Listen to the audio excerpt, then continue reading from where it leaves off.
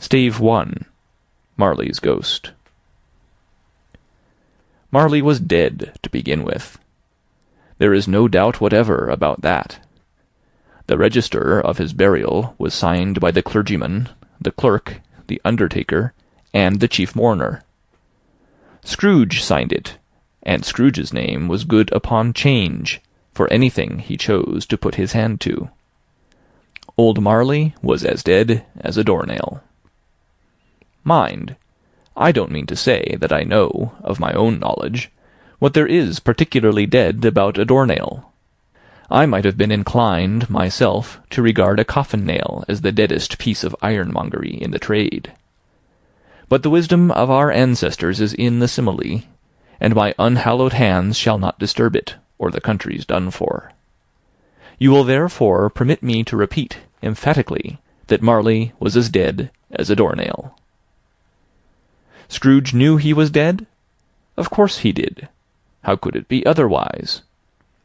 Scrooge and he were partners for I don't know how many years. Scrooge was his sole executor, his sole administrator, his sole assign, his sole residuary legatee, his sole friend, and sole mourner.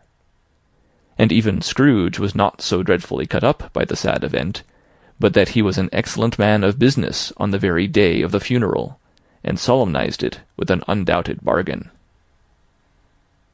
The mention of Marley's funeral brings me back to the point I started from.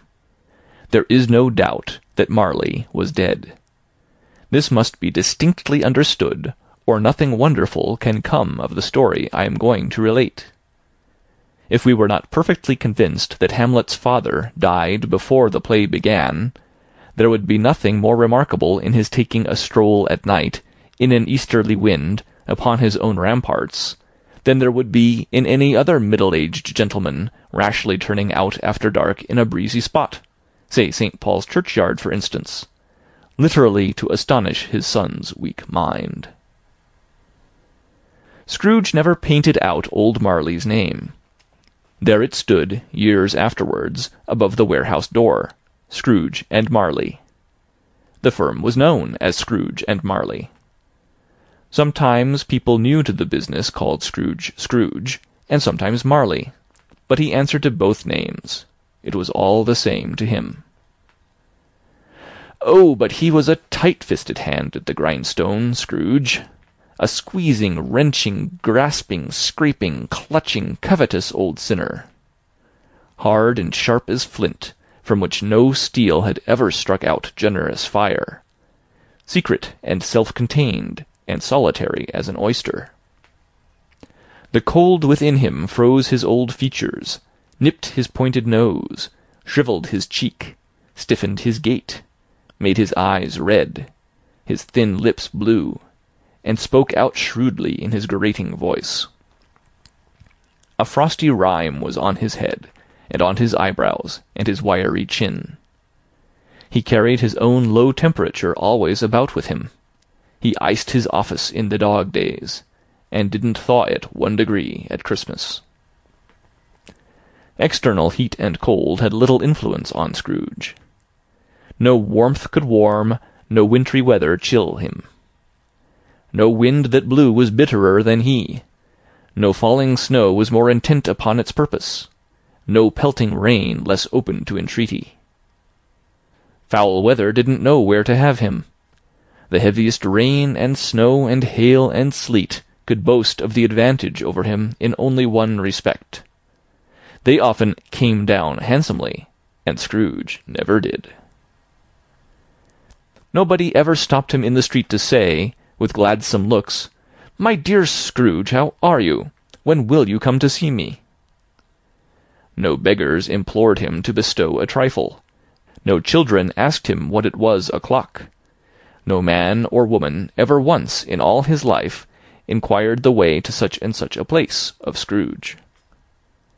Even the blind men's dogs appeared to know him, and when they saw him coming on, would tug their owners into doorways and up courts, and then would wag their tails as though they said, "No eye at all is better than an evil eye, dark master."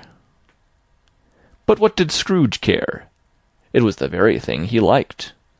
to edge his way along the crowded paths of life, warning all human sympathy to keep its distance, was what the knowing ones call nuts to Scrooge.